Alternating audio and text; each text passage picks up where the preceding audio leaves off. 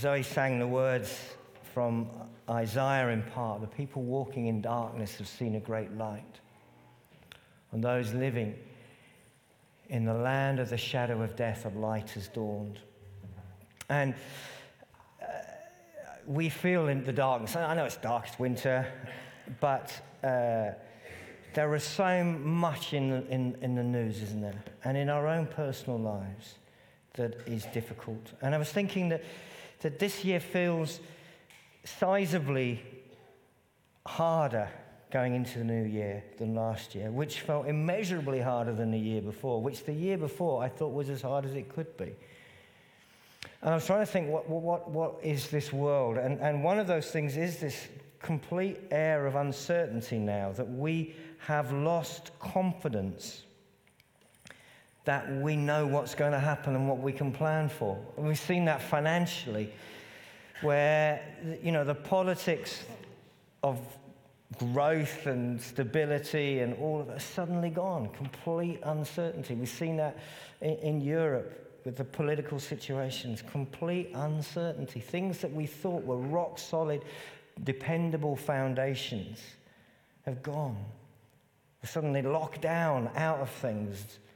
Whole world changing. This is a world of deep uncertainty. Whatever we think we know, we're fast learning we don't know if that's true. And in my mind, I kind of had a bit of a visual aid of this, and whether it's going to resonate for you. But it seems to me that this is kind of like just rubbish that pollutes our world. And it's a world of danger. We were fearful of those who coughed near us. And now we're fearful of prices, of poverty, of war, of our neighbour. There seems to be so much darkness and difficulty. We're living in a land of darkness, and we see so much aggression, anger online, in the way people communicate. We see division. We talked last week in church, I talked about polarization. I talked about the way in which we're divided, and everything is about whose side are you on. And once somebody's on our side, then we think that we agree with everything. But as soon as somebody's not on our side, we disagree with everything. And it gets angrier and angrier, and the discourse gets angrier and angrier. And it feels like our world is getting just filled with this stuff. And it leads to division. And families divided, friends divided, colleagues divided. We're aware for many of us, our workplaces have become divisive. Lots of folks in schools or in the health service, places of argument and conflict and difficulty. It's a painful, painful world. And it certainly is darkness, and it's filled with rubbish. And the conclusion to all of this is very often a sense of fear. Sometimes it's a lingering, nagging anxiety and fear underneath. And sometimes it's a sharp and profound fear. We catch a news headline. We see a post, a message. We receive something that somebody said. And we're afraid. And so this world is a world of darkness.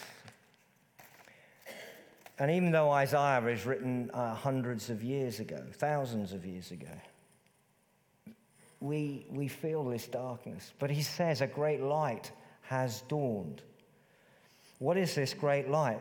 Well, the next verse is one of those verses that if we go to Christmas services, we're very familiar with. But as I thought about it, I thought it's quite a strange verse, actually. He says, "For unto us a child is born, a son is given." And I thought, well, why would we want a child? How does a child sort out this rubbish? How does a child deal with the vitriol on the internet? How does a child deal with rising prices? How does a child deal with President Putin? How does a child, not only a child, but a baby, what good is a baby to this broken world? And then it says of this baby that the government will be on his shoulders. Well, that would crush most children. And frankly, most of us have a very uncomfortable or negative perception of government. And if the government is on the shoulders, resting on this poor baby, what on earth does that mean? Sometimes the game of party politics is incredibly depressing. And you think, is it all just about who gets to be number one? But actually, the purpose of government is really important. For government, in God's eyes, are those who have responsibility and those who have the authority to make decisions that are needed to protect everyone. That is the purpose of government. To, on our behalf, order us to look after everyone. This child is supposed to carry government. Wow, it's getting more and more confusing, isn't it?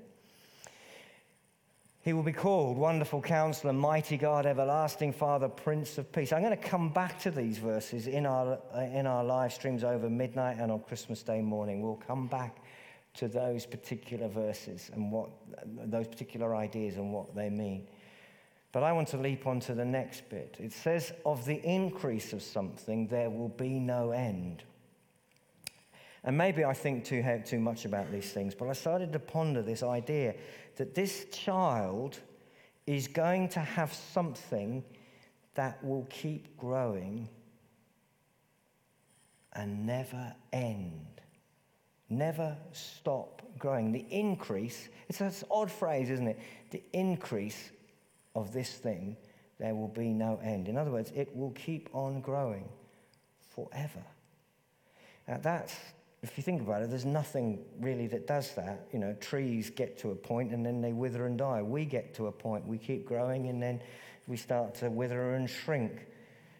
Everything we know that lives, grows, stops, declines, dies. What is this thing that will grow forever? Its increase will have no end. It cannot stop growing. What is it? It talks about his government again. It's a reign. It's that the child's ability, his kingdom, will keep on growing forever. Now, in order to grow forever, it's probably got to start quite small. And that's one of the things Jesus talks about. He talks about his kingdom being the size of a mustard seed and growing. It's not how it starts. It starts as a baby. But it just keeps on going. It just keeps on going. And it's a government of peace, of shalom, of total well-being. The reign, the kingdom, the nation of God, of Jesus, is one of well-being, of peace, of shalom, and it grows forever. So I wanted to try and illustrate that in a way that it just in my mind I had this idea that of something growing and keeping on growing. So I brought my pump, which is the second time this year this pump has made an appearance in church. If you were with us when we had the tent out. I don't always go for inflatables. There are other things. But I'm just going to turn it on.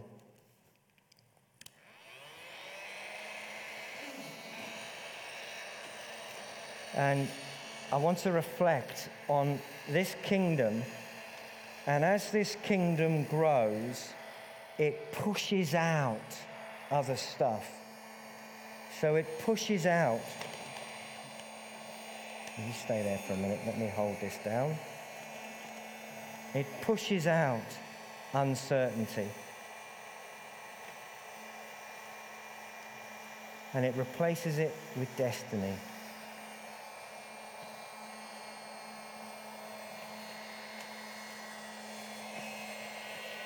What do I mean by destiny?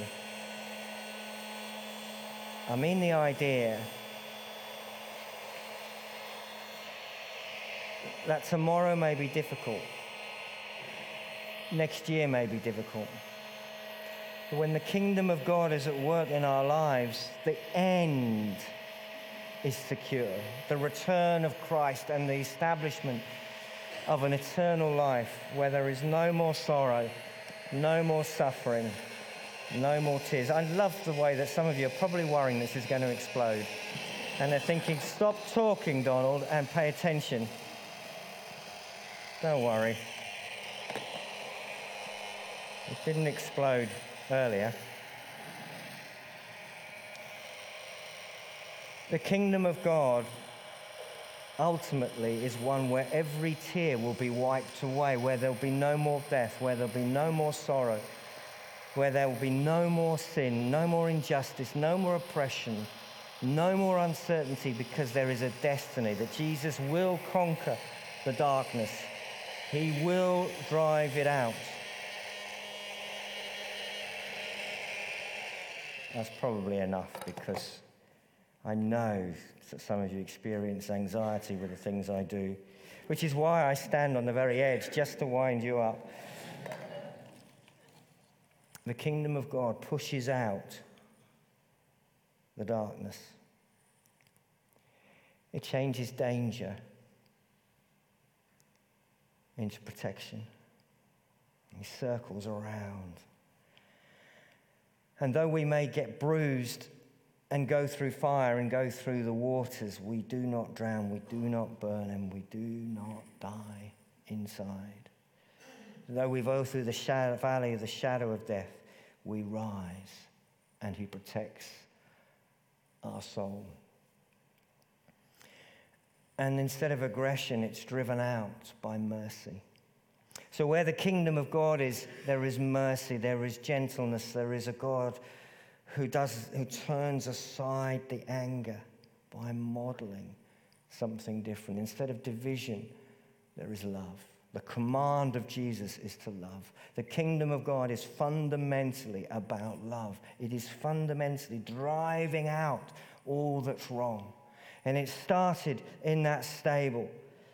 And it went through the cross and through the 12 disciples and through the early church and through, building love and driving out fear and replacing it with confidence. Confidence in what? Confidence that next year is going to be better than this year? No.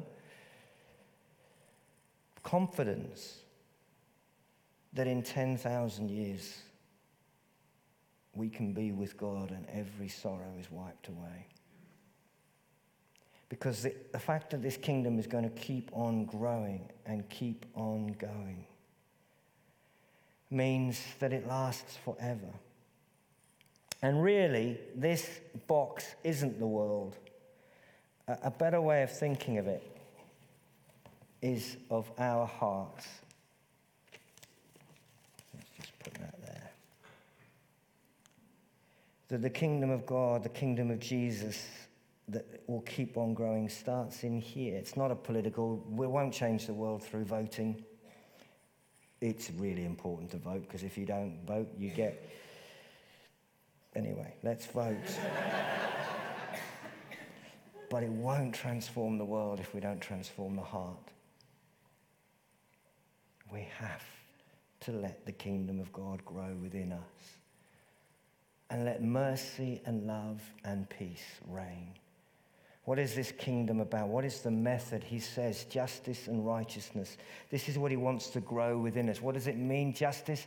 Well, that's easy. The reliable protection of all. That when we say to God, here I am, come into my life, fill me with your spirit and grow out let me treat every human being with dignity and with love. And that's what righteousness means. It simply means to follow the right rule of God, which is to love. It's very simple. Jesus commands it. And this is his kingdom. And there's this incredible passage just a couple of chapters later. Speaking of this child, the Spirit of the Lord will rest on him, the Spirit of wisdom and understanding, the Spirit of counsel and of power, the Spirit of knowledge and of reverence and obedience to the Lord. And he will delight in the reverence and obedience of the Lord.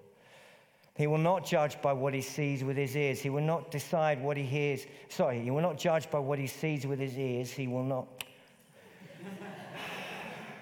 read properly what the Bible says. He will not judge by what he sees with his eyes. He will or decide by what he hears with his ears. Don't we want an internet like that? Don't we want a world like that? With righteousness, he will judge the needy. With justice, he will give decisions for the poor. This is the kingdom of God that is growing. He will strike the earth with the rod of his mouth, with the breath of his lips. He will slay the wicked. He will hush the noise. He will end the men of strife. It will come. It's growing from here. And what I wanted in my mind, and I couldn't find out a way of doing it without spending thousands of pounds, I wanted to find an inflatable that I could keep blowing up until it filled this room. And all the muck and the dirt of our lives is squeezed out, just like it's squeezed out of our heart. And the kingdom of God is growing. It starts in a heart and it keeps growing out. And it may feel that it's battered and bruised, but it will not stop growing. There is nothing that can stop the government of Jesus. Righteousness will be his belt, and faithfulness the sash around his waist. And this final wonderful concept, the wolf will live with the lamb, the leopard will lie down with the goat. What does that mean? It means enemies will be in harmony. The oppressors will no longer oppress. The oppressed will no longer be oppressed. The wolf will live with the lamb. Harmony, peace. This is the kingdom, and it will go forever. From that time on, forever. It will keep going. It will get bigger and bigger and bigger and bigger. And so the important question for us is whether we're going to be letting it grow within us, in our heart and out. Whether we're going to cooperate with the justice and peace and love that this little baby has started, this little seed, this little action. Or whether we're going to remain outside and be those that are pushed out as it comes. Because if it's not within, it will push us out. And the kingdom of God will take the world. And the darkness will be driven out. I don't know when, but I believe that love will conquer and that Jesus will return. I want to play you a song. And because I think in the brokenness of life and the mess, many of us will feel, I don't fit.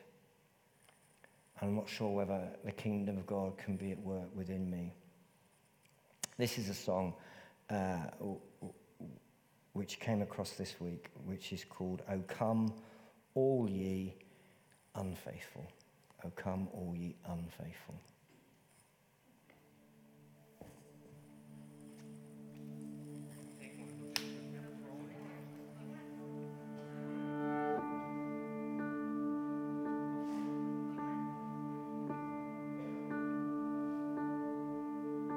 Oh, come, all you unfaithful, come, weak and unstable, come. No, you are not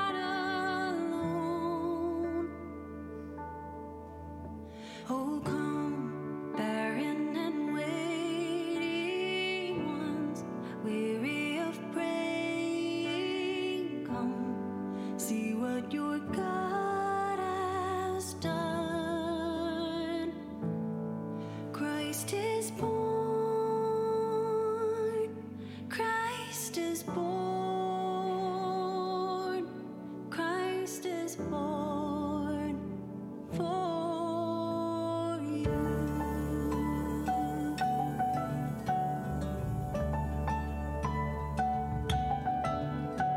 Oh, come, bitter and broken, come with fears unspoken, come, taste of his perfect love. Oh, come, guilty and hiding ones, there is no need to run. See what your God has done. Christ is born. Christ is born. Christ is born for you. He's the Lamb who was given, slain for our pardon. His promise is peace for those who believe. He's the Lamb who was given, slain for our pardon. His promise is peace for those who believe. So come, though you have nothing, come. He is the offering. Come, see what your God has done. Christ is born. Christ is born. Christ is born for you. Christ is born. Christ is born. Christ is born for you.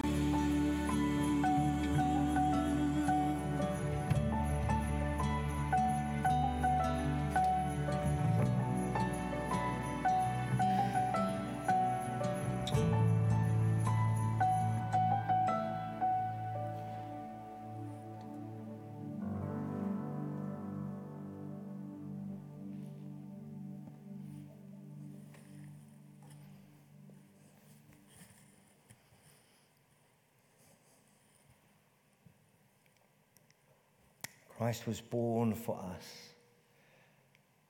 and the increase of his reign within our lives has no end. It will keep on growing, and he invites us to receive his Spirit. He invites us to let him reign within us. Let's pray for a moment.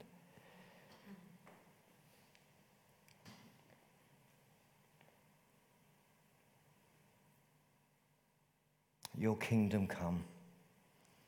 Your will be done on earth as it is in heaven. Lord, we bring you the darkness in our hearts. We bring you the darkness in our world, and we ask that your reign of justice and of peace, of righteousness, would reign within us. Will you fill us now with your Spirit? Will you help us this day and this week to let your word grow within us? Help us to transform our families. Help us bring transformation in our workplace. Help us to bring transformation in our town, in our city, in our nation, in our world. Your kingdom come. Your will be done in my life as it is in heaven. Amen.